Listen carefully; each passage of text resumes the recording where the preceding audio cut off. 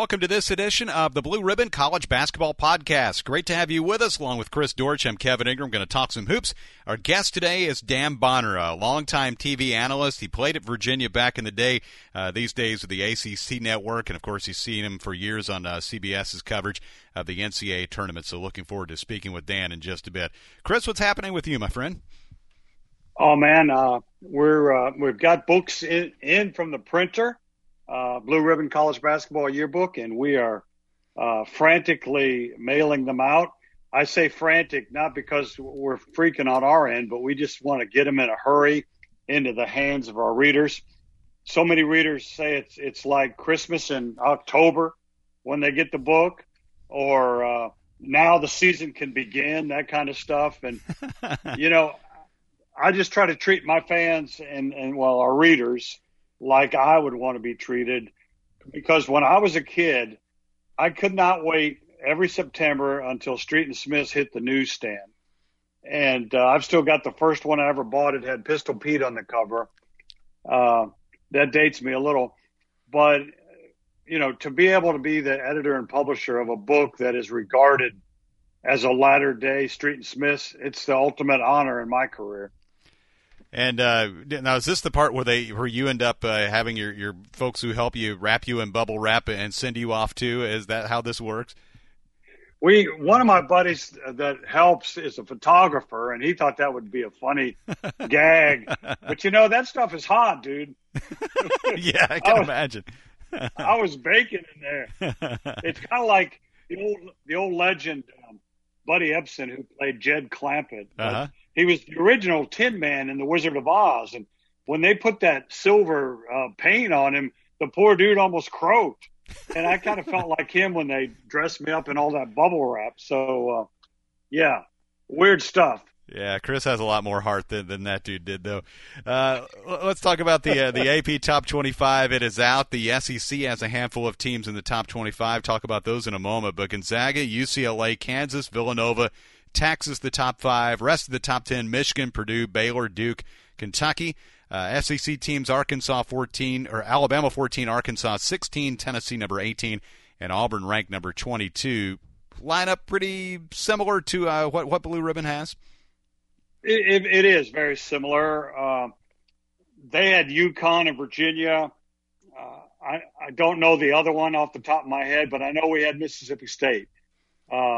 I think Mississippi State is loaded. They really mined the portal for some great talent that'll fit in with the two component parts they already had, a great big and a great point guard. So, but otherwise pretty much the same. I thought a little higher of Tennessee, I think, than most people do. And, of course, I was able to see them up close and, personal in the summer and watch them practice. And, I guess I have a little insider knowledge, and that led me to rank them higher than most. But we'll see. Yeah, a few things are different. Blue Ribbon has Tennessee 10th, and AP has Tennessee 18th. Most of the top 10 is pretty much the same, maybe a little bit different order of the teams here and there. But, yeah, you mentioned Mississippi State. Blue Ribbon has the Bulldogs at number 24. But, yeah, these things kind of are what they are. They're sort of a starting point for the conversation that will last throughout the season. And in the end, the national rankings don't matter as much as the other metrics when it comes to putting together teams for the NCAA tournament. Oh, that's really true, Kevin. I mean, I've heard Mark Few say this a lot. And because he's been preseason number 1 2 or 3 times now, and they're more interested in what the rankings are at the end of the season, not the beginning. This is certainly a great starting point, but it's also, conversely, it's a target on your back too. Sure. You get everybody's best shot. I never could understand that overrated chant that home teams give when they upset somebody. Because it's like you don't want to demean your victory, do you? You just beat the number 1 team in the country, and you're calling them overrated. I guess that means it's not a big deal for you, huh? Yeah, you want to give yourself the most credit. That never seems like you're doing that. Oh, no. Yeah, they should say underrated. Right. But yeah, you're right. There's so many metrics now, and it's a starting point. You do the best you can. I think most of us that are in the business of putting these preseason top 25s together are in agreement about most of the teams. I'm proud that Blue Ribbon always kind of pulls one out of the hat. Last year, Alabama was our boys, and if anything, I underrated those guys. And this year, I really do think Mississippi State. I texted Ben Howland about it, because I know he'll shoot straight with me, and he's a great basketball mind. Every time I talk to that guy, I learn a ton. But I said, Coach, is this legit? And he said, you know what? I think it is. The deal is Rocket Watts, the transfer from Michigan State. He had hip surgery, was going to be out 4 months. And if he's okay, I think this is a team worthy of the top 25, and I think they'll prove it. Also, as we talk about the preseason rankings, it's the season for preseason all-conference and all-American teams, and the Bob Cousy Point Guard of the Year award candidates are out there as well. Interesting list. Now, we're kind of in the heart of SEC country, so I'll kind of give you a few of the ones that people around here may know most. Javon Quinterly from Alabama. You got Severe Wheeler, who transferred from Georgia to Kentucky. Kennedy Chandler, talented young player for Tennessee. Scottie Pippen Jr., who I will see a lot this season from Vanderbilt. One notable exception, I thought, and maybe I have a little bit of local bias and other biases with the Bruins with my time there, but I was really surprised that Grayson Murphy wasn't listed on the preseason Point Guard of the Year watch list for the Bob Cousy Award.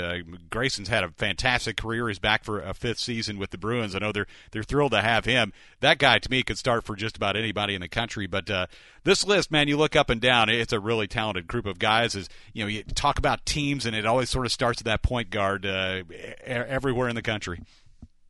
Yeah, of course, you're talking about Belmont. You were on the mic there for 18 years, and now you're going to get to see another great point guard as the play-by-play man for Vanderbilt. I've been on the Cousy panel, served with honor for about 15 years now. And Grayson Murphy was on my list, I can tell you that. He doesn't have the high assist totals that some of them do. But if you look at his all-around stats, he's the best rebounding point guard in the country. He's got as good a vision as anybody that's out there. He's turned himself into a lot better shooter. Yeah, I'm with you. He could start for a lot of these teams. A couple of surprises to me, and I didn't have them on my list, but I can see that they're worthy. Devontae Jones from Michigan. He's the transfer from Coastal Carolina. Last year he was a Sun Belt Player of the Year, and he's a good rebounding guard too. Got great vision, tough as nails. This is a funny story. A couple of years ago when there was a hurricane, it chased the Coastal Carolina players out of Myrtle Beach, and he came up to Chattanooga, where I live, to hang with some buddies at a local NAIA school. He gets in a pickup game and breaks his foot, and he's having a hard time deciding how to tell Cliff Ellis, the coach, why he broke his foot and why he was playing in pickup games. He was supposed to be out for like 4 months. He missed one game, and he had a great season despite not being 100%. But that was a pleasant surprise for me to see Devontae Jones of Michigan up there too. See, I thought the story might be that he told you, it's like, hey, Chris, can you help me out a little bit with Coach Ellis here? You've known him for a long time. Maybe smooth things over a little bit. Yeah, Coach, he's seen it all by now. I think he's 74, 75 years old, and he's been on the job, I think, the third longest in the country behind Coach K and Coach Boeheim. And he just kind of shook his head and grinned. He says, boys will be boys, That's right. Less than a month out from the season getting started. I don't know about you. I'm pretty fired up. November 9th is the start date, and you're going to have that Champions Classic on that day with Kentucky and Duke and Kansas and Michigan State. And there's a lot of good matchups just in that first week, man. I'm pretty fired up about getting this thing underway. For us with Vanderbilt, we start on November the 10th, and Vanderbilt will play Alabama State to start the season. But, yeah, I'm just ready to get it going. I want to see some hoops. Yeah, me too. I have not. This is crazy. Last year, because of the pandemic, I hadn't had an opportunity. Well, I got my vaccine in March and my second in April. But prior to that, I just didn't feel comfortable going out. And It was the first time since I was a freshman in college that I did not see a live college basketball game. So that's a long streak that got Sure. broken, and Yep. my heart got broken along with it. It's my element. Somebody was asking me the other day about SEC football, and I'll say, to be honest with you, you could count on one hand the SEC football games I've attended. And they said, "Oh yeah, you're a basketball specialist, aren't you?" And I said, with pride. Not that I don't like football, I do, but I have been a specialist. You could throw golf in there too, I guess. But yeah, this time of year, I start to get really fired up. I'm going to go around and see a couple more teams practice, and that's always cool to see everybody again and kind of get a handle. Coaches will give you a handle on their team, and they'll also, off the record, give you a handle what they think about Yep. the rest of the league and maybe the rest of the country too. So I think I'm going to meet up with our buddy Fran Fraschilla at one of those practices. I'm looking forward to that. Yeah, whenever he gets back from Alaska, last time we spoke, he was on an Alaska tour. Yeah, he is back. Okay, good. Yeah, he called me. He called me the other day, dude. He is moving to Colorado. Oh wow. He said that he was living in Dallas, and he says it just got so darn hot down there, and he wanted to go to a place where, and he definitely increased his elevation.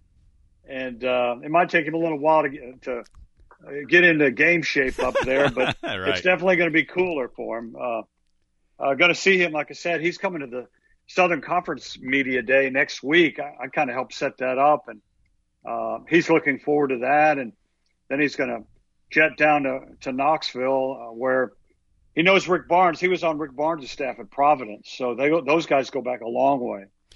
Yeah, you're talking about SEC football. Of course, I work on the Vanderbilt broadcast for the football games, and the last 2 weeks we've been to Florida and South Carolina, and I found myself before each game sort of wandering over to take a look inside the basketball arena. I did that down in Gainesville. The O'Connell Center, Exactech Arena as they call it now, is right across the street from Ben Hill Griffin Stadium, so I took a peek inside there and did the same thing last week. I walked down the street from our hotel to the Colonial Life Arena where South Carolina plays. They have the new Asia Wilson statue outside, which is cool. But, yeah, I checked out both of those, and I said, I will be back this winter. I'll see you guys down the road here in a couple months. That reminds me, dude, we must mention this. You were at the Vanderbilt at Florida game and made it back to see the Rolling Stones in Nashville. I did. Were you there with plenty of time to spare? Oh, yeah. We got there in time for the opening act and everything. It worked out well. I'd been worrying about what the game time was going to be, and it turned out to be an 11 a.m. Central Time kickoff. So we started doing the math. Me and a couple buddies, like, I think this might work. And Amy was all fired up. She's like, we got to go. If this is going to work out, we can figure it all out. So, yeah, we landed back in Nashville probably about 5:30, 6 o'clock. The show was supposed to start at 7:30, and Amy met us downtown and went on over to Nissan Stadium, just walked across the bridge over there, and got there in plenty of time to see the opening act and everything. And it was an awesome show. Chris, I missed you, buddy. I wish you could have been there. I hope next time it comes around that we'll all be able to go together. But it was a fantastic show, and it was just fun to see those guys. You look at them, and they're 78 years old. Mick and Keith, I think, are both right around there, and Ronnie Wood's about 74, 75. To be out there and be able to do that stuff. And looks 80. Yeah, exactly. Yeah. To be able to do that stuff on that stage for 2.5 hours is just unbelievable. It was just a great show. It was so much fun. Second time I've seen those dudes, and I hope it won't be the last. You never know when the last time's going to be. And, of course, Charlie Watts passed away not long ago. They did a really cool tribute to him before the show started. But, yeah, it was a fun experience. It was a doubleheader, and I was glad that our seats were where they were and that we didn't really have to stand up a lot unless we just wanted to during the concert. Some of those shows you go to, you got to stand up the whole time. And after doing the sidelines for the football game, I was kind of happy to be able to just sit and enjoy the show. That's a cool doubleheader. The only thing I've got that's close, one year I went to a Masters practice round Monday morning, battling food poisoning, I might add. Oh, my. And went to the national championship game in Atlanta that night. And I said, food poisoning be danged. Nothing is stopping me from doing this doubleheader.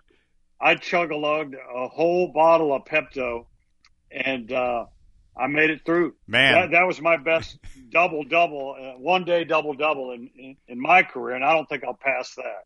That was like the Chris Dortch version of the Michael Jordan flu game or something like that, huh? Yeah. Oh man, I was really sick. I can pinpoint the exact moment. It was at a party of a shoe company that shall remain nameless. I ate a shrimp and knew the second it was down that I was in trouble. Yep, and I was. It was bad news. Yeah. Chris, we are joined now by ACC Network and CBS college basketball analyst and one of the great ones, Dan Bonner. Dan, what's going on? Well, not a great deal. Just getting ready for college basketball. Dan, I was doing some research prior to the show, and it's hard to believe how the years get behind us. You've been doing this since '83, and to me, it's not the NCAA tournament unless I hear your voice. And any game that you do to me is an education. So I looked up some comments that some of your broadcast partners have said about you. Bob Rathman said he could match wits with any analyst out there. He will beat them on prep. He'll beat them on rules. He'll beat them on working with his partner. Kevin Harlan says, I'm probably my most comfortable when working with Dan of all the people I work with. Can you talk about that? Because I think you're one of the best all time. You're an ACC legend now with Bones McKinney and Billy Packer. Well, I don't know about that. Those guys really are ACC legends. And you have to take what Bob and Kevin say with a grain of salt because they're two of my best friends. Yeah. But I have been very, very fortunate. Actually, the first basketball game that I did on television was in November 1980. I did that for C.D. Chesley. It was the last of the old, and I'm sure you remember them, Chris, the old Big Four tournaments. Yep. It was the last one. And so that was my first basketball on television. And I worked for Mr. Chesley that year, the 80-81 season, did 4 or 5 games. And that was the last year that he had the contract. And then the next year, the contract went to some outfit called Metro Sports. And I started working for Rick Ray at Raycom. And we did ACC teams against non-conference opponents. But basically, we did the old Metro Conference, Yep. Cincinnati and Memphis State and Virginia Tech, and there were some great games. And then the next year, the 82-83 season, is when I started working on the ACC package with the partnership between Raycom and Jefferson Pilot. My first NCAA tournament game was actually for NCAA Productions, and it was in the 1986 NCAA tournament. Actually, the very first NCAA tournament game I did was the game between Cleveland State and Indiana. Oh, wow. Oh, wow. So I say that because I think that's just an illustration of how fortunate that I have been to be in the right place at the right time and to be able to work with fabulous people like Bob Rathman and Kevin Harlan throughout more than 40 years. I've been very blessed. I wanted to ask you, I was reading that it was Kevin's idea that you guys pick up that guy, what's his name, Reggie Miller, I think, and go 3 in a booth.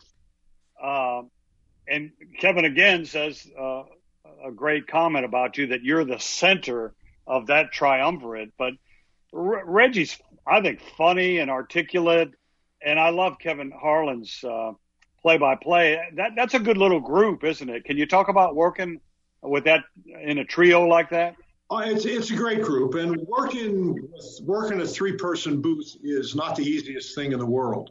Yeah. You have to work with people who are willing to set their egos aside for the good of the team, for the good of the broadcast.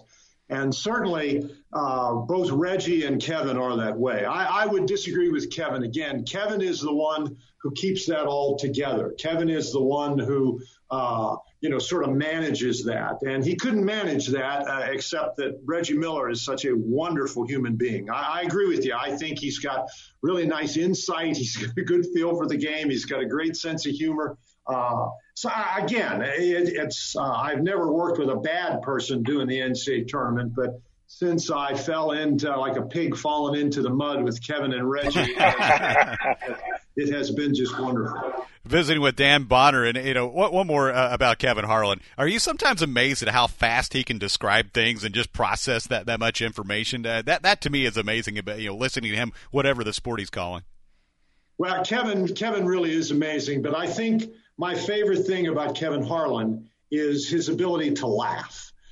He really enjoys himself, and he does it on the air and off the air. Yeah. We were doing an NCAA tournament one time in Chicago, and my son lives in Chicago, and so he was hanging out with us, and we were all in an elevator. Reggie and Kevin and my son and I were in an elevator, and two elderly women got on the elevator, and they were standing in the front, and we were standing in the back, and we're just riding up, and nobody's saying anything, and Kevin, just out of nowhere, says, "Well, Dan, how does it feel after all these years to finally be out on parole?" And literally, women hit the button on the elevator and got off the elevator. So that is Kevin Harlan. He loves to laugh. He's extremely well prepared, and he is a great, great broadcaster, but he's a better guy. So I've been very blessed to be able. In fact, I worked with Kevin for a number of years on the NCAA tournament before we started working with Reggie. So Kevin and I have been together a long time, and it's been a very good time for me. Of course, the big story in the ACC this season will be the farewell to Coach K at Duke. What do you feel like his lasting contribution to the game will be?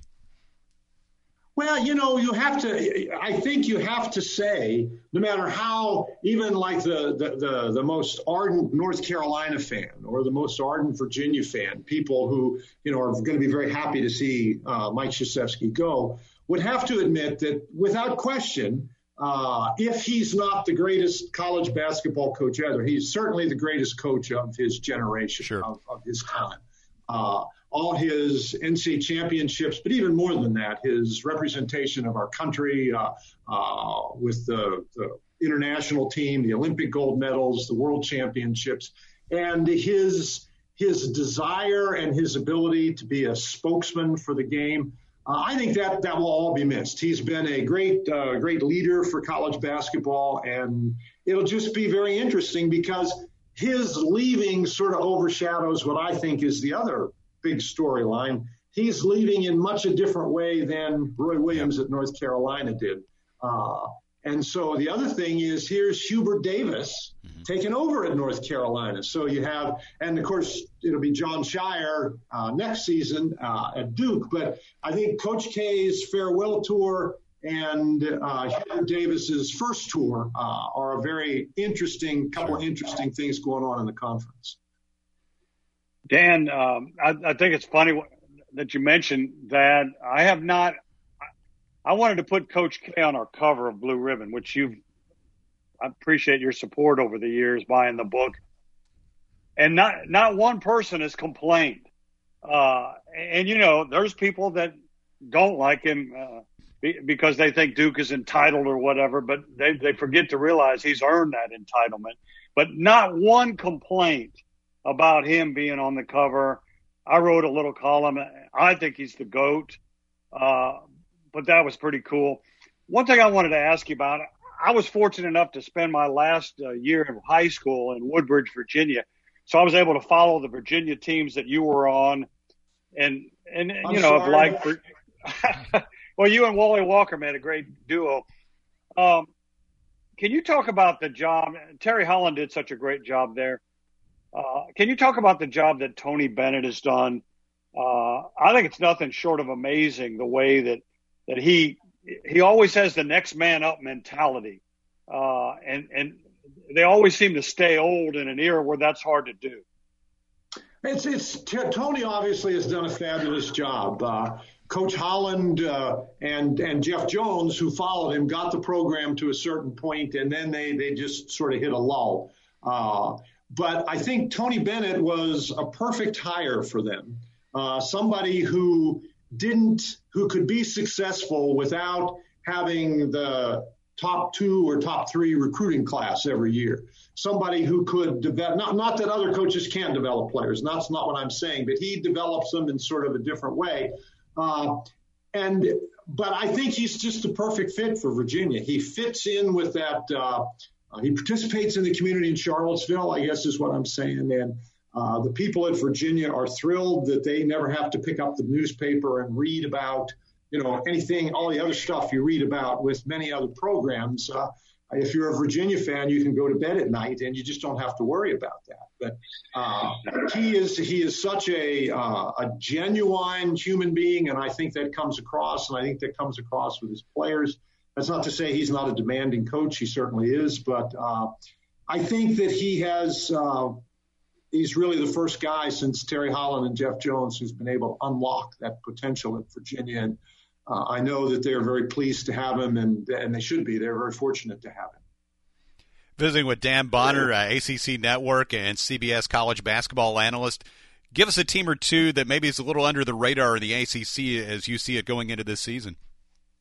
Well, they're not under the radar, but one of the things I say every year is that wherever people pick Florida State to finish, they will do better than that. Right. They will do better than that. And it doesn't matter, who they lost and who they have. They'll do better than that. Virginia, I think, Chris, you mentioned that Tony Bennett's able to get old and stay old. Well, that's not really the case this year. He's got new people, and he's dealing with maybe on a little bit higher scale, the transfer portal and those kinds of things. So I think that this year, you're coming back there. You got people who have that super senior year in certain places. You've got really a disruptive kind of thing from a coach's standpoint, not a kid's standpoint. I'm not criticizing with the wide open transfer rules. And then you have, of course, your normal recruiting classes. So, but I think Virginia is a team I'm watching. I think that they're probably going to get off to a slow start. But I think they'll be fine. I think Virginia Tech, Mike Young has done a great job there. Yeah. For a period of time. Of course, he had a good base to work with, but Keve Aluma came with him, and I see that you guys have Keve Aluma as one of your All-Americans, and I agree with that. So I think that Florida State will be better than you think. I think Virginia is going to be better than you think. I think Virginia Tech is going to have a really good season. Somehow Brad Brownell always gets the best out of Clemson, even though they have some significant losses. I think people I read an article somewhere that Armando Bacot from North Carolina is going to shoot threes, and I think that's fine as long as he makes threes. Otherwise, I think. But I'm fascinated to see what happens with North Carolina. Roy Williams. Been a long time since he actually played, so he never scored any points, but he was certainly a successful coach. It'd be interesting to see how Hubert does. North Carolina State has been building for a little while. I think that, they have a possibility to be able to have some success. Syracuse is always a threat. Sure. I think, maybe there's not this may be another one of those years where you don't have three ACC teams as number one seeds when we get to the NCAA tournament, but I think it'll be a very competitive year in the conference.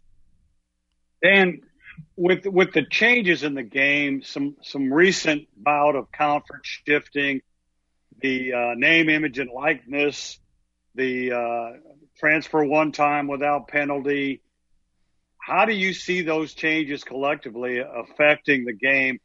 I certainly hope that we don't get to a point where we forget about what makes the NCAA tournament great and leave out the mid-majors. I know you've seen, like you mentioned, Cleveland State. Do you think these changes will affect, I guess is what I'm saying, the NCAA tournament somehow, some way? Well, I don't know. Unless they change the selection criteria and the changes that they've made, all this analytic stuff. Yeah. And everybody swears by it, but it's predictive analytics. Anybody who's ever played fantasy football knows that there's a word for that. It's called fantasy. It's just, it's like the weather report. Who the heck knows? Yeah. And I think those kind of changes have disadvantaged some of the mid majors or low majors, but they continue to be in the tournament, and they continue to have success in the tournament. So, I don't know. I think we have this perception about the name, image, and likeness that it is going to be almost a total benefit to people at the big schools. But I've read stories. I was trying to think of this because I knew this would come up today. But I was trying to think. I read a story very early in the process about two young women who might have been rowers at some school who, because they had so many followers on social media, were going to make a killing on this name, image, and likeness. And I think that the name, image, and likeness may end up being a great democratic kind of thing, because folks like that, based on your personality, based on your work ethic, based on your entrepreneurship, based on your imagination, you may be able to play at a South Carolina Upstate or whatever they call it now. And you still may be able to be unbelievably successful in that sort of a venue. So I'm not sure that the various changes that we've seen are going to alter college basketball in terms of who gets in the NCAA tournament that quickly. Over time, yes, but I really don't know what that alteration will be. Dan, great to have you with us. Really appreciate you spending a few minutes, and we'll see you on TV very soon. Looking forward to the season. Okay, thanks for the invitation, guys. Thanks, Dan. Oh, you're welcome. Well, that was Dan Bonner, of course, longtime college basketball analyst. Great to have him with us on the show today. Chris, as we finish up, we want to wish the best to ESPN legend Dick Vitale. Announced this week he's been diagnosed with lymphoma. It's his second round with cancer in really recent times, and he said he would have steroid treatments and 6 months of chemo. That guy's raised so much awareness and money for cancer research over the years. The Jimmy V Foundation always worked there. And it was really cool to see everybody returning the favor to Dick Vitale when that announcement was made. And we just wish him absolutely the best. Just a great ambassador for basketball, and hopefully many more years on TV. A guy, we were talking about the Rolling Stones earlier. Dick Vitale's like 82 and still going strong, but wish him all the best. Yeah, I texted him last night and said, if anybody can beat the Big C twice, it's you. It's a cruel coincidence that a guy that's been an absolute warrior battling cancer has come down with it himself. There's no telling how many lives he's saved and enriched with all the money he's raised for cancer research. Of course, his buddy Jim Valvano, as everybody knows, passed away from cancer, and that just redoubled these efforts. And people need to know in this age of Twitter trolls where, Dick's excitable and his style rubs some people the wrong way, and his opinions on Twitter have drawn some responses from idiots that don't know him. This dude is genuine from the get-go. Quick little story. The first time I met him, it was at a game here in Chattanooga, and I actually went down and shot a few hoops with him, and he said, "Oh, Chris, Blue Ribbon, give me your address. I'll send you some stuff." And I thought, yeah, sure. And about a week later, a package shows up, and there's one of his books, his magazine, like a DVD, and a hat, and Blue Ribbon is awesome, baby. He autographed everything, and he is as genuine as it gets. His appeal is no shtick. It's no trickery. Dick Vitale is one of the kindest and most decent humans that you'll ever want to meet. And yeah, we wish him the best. Yeah, I've crossed paths with him once or twice. Once when I was I was probably a teenager. I might have been 12 or 13 years old. I saw him at a game at Western Kentucky, and that was like early mid-'80s. He really hadn't been broadcasting for nearly as many years as he has now, and I think I got his autograph on a program or something like that. And then just a few years ago, he came out with a new book, and my mom actually got it for me for Christmas. It got me an autographed edition of that, and he's just widely known as being just a really genuine guy, and you're right, he's done so much to help so many people. So all the best to Dick Vitale. And one more thing, if I might. Yes, sir. He's synonymous with ESPN's rise, and that is synonymous with college basketball's rise. Sure. There's no doubt about it that ESPN, fueled by Dickie V's enthusiasm, helped grow the game of college basketball. And I was in San Antonio in 2008 when he was inducted into the Hall of Fame, and I went up to him and said, that's as richly deserved. And he thanked me. But everybody was saying that to him because it was richly deserved. Yep. That'll do it for this edition of the Blue Ribbon College Basketball Podcast. The season is approaching, and Chris, we'll talk to you soon, man. All right, buddy. He's Chris Dortch. I'm Kevin Ingram. We'll talk to you next time.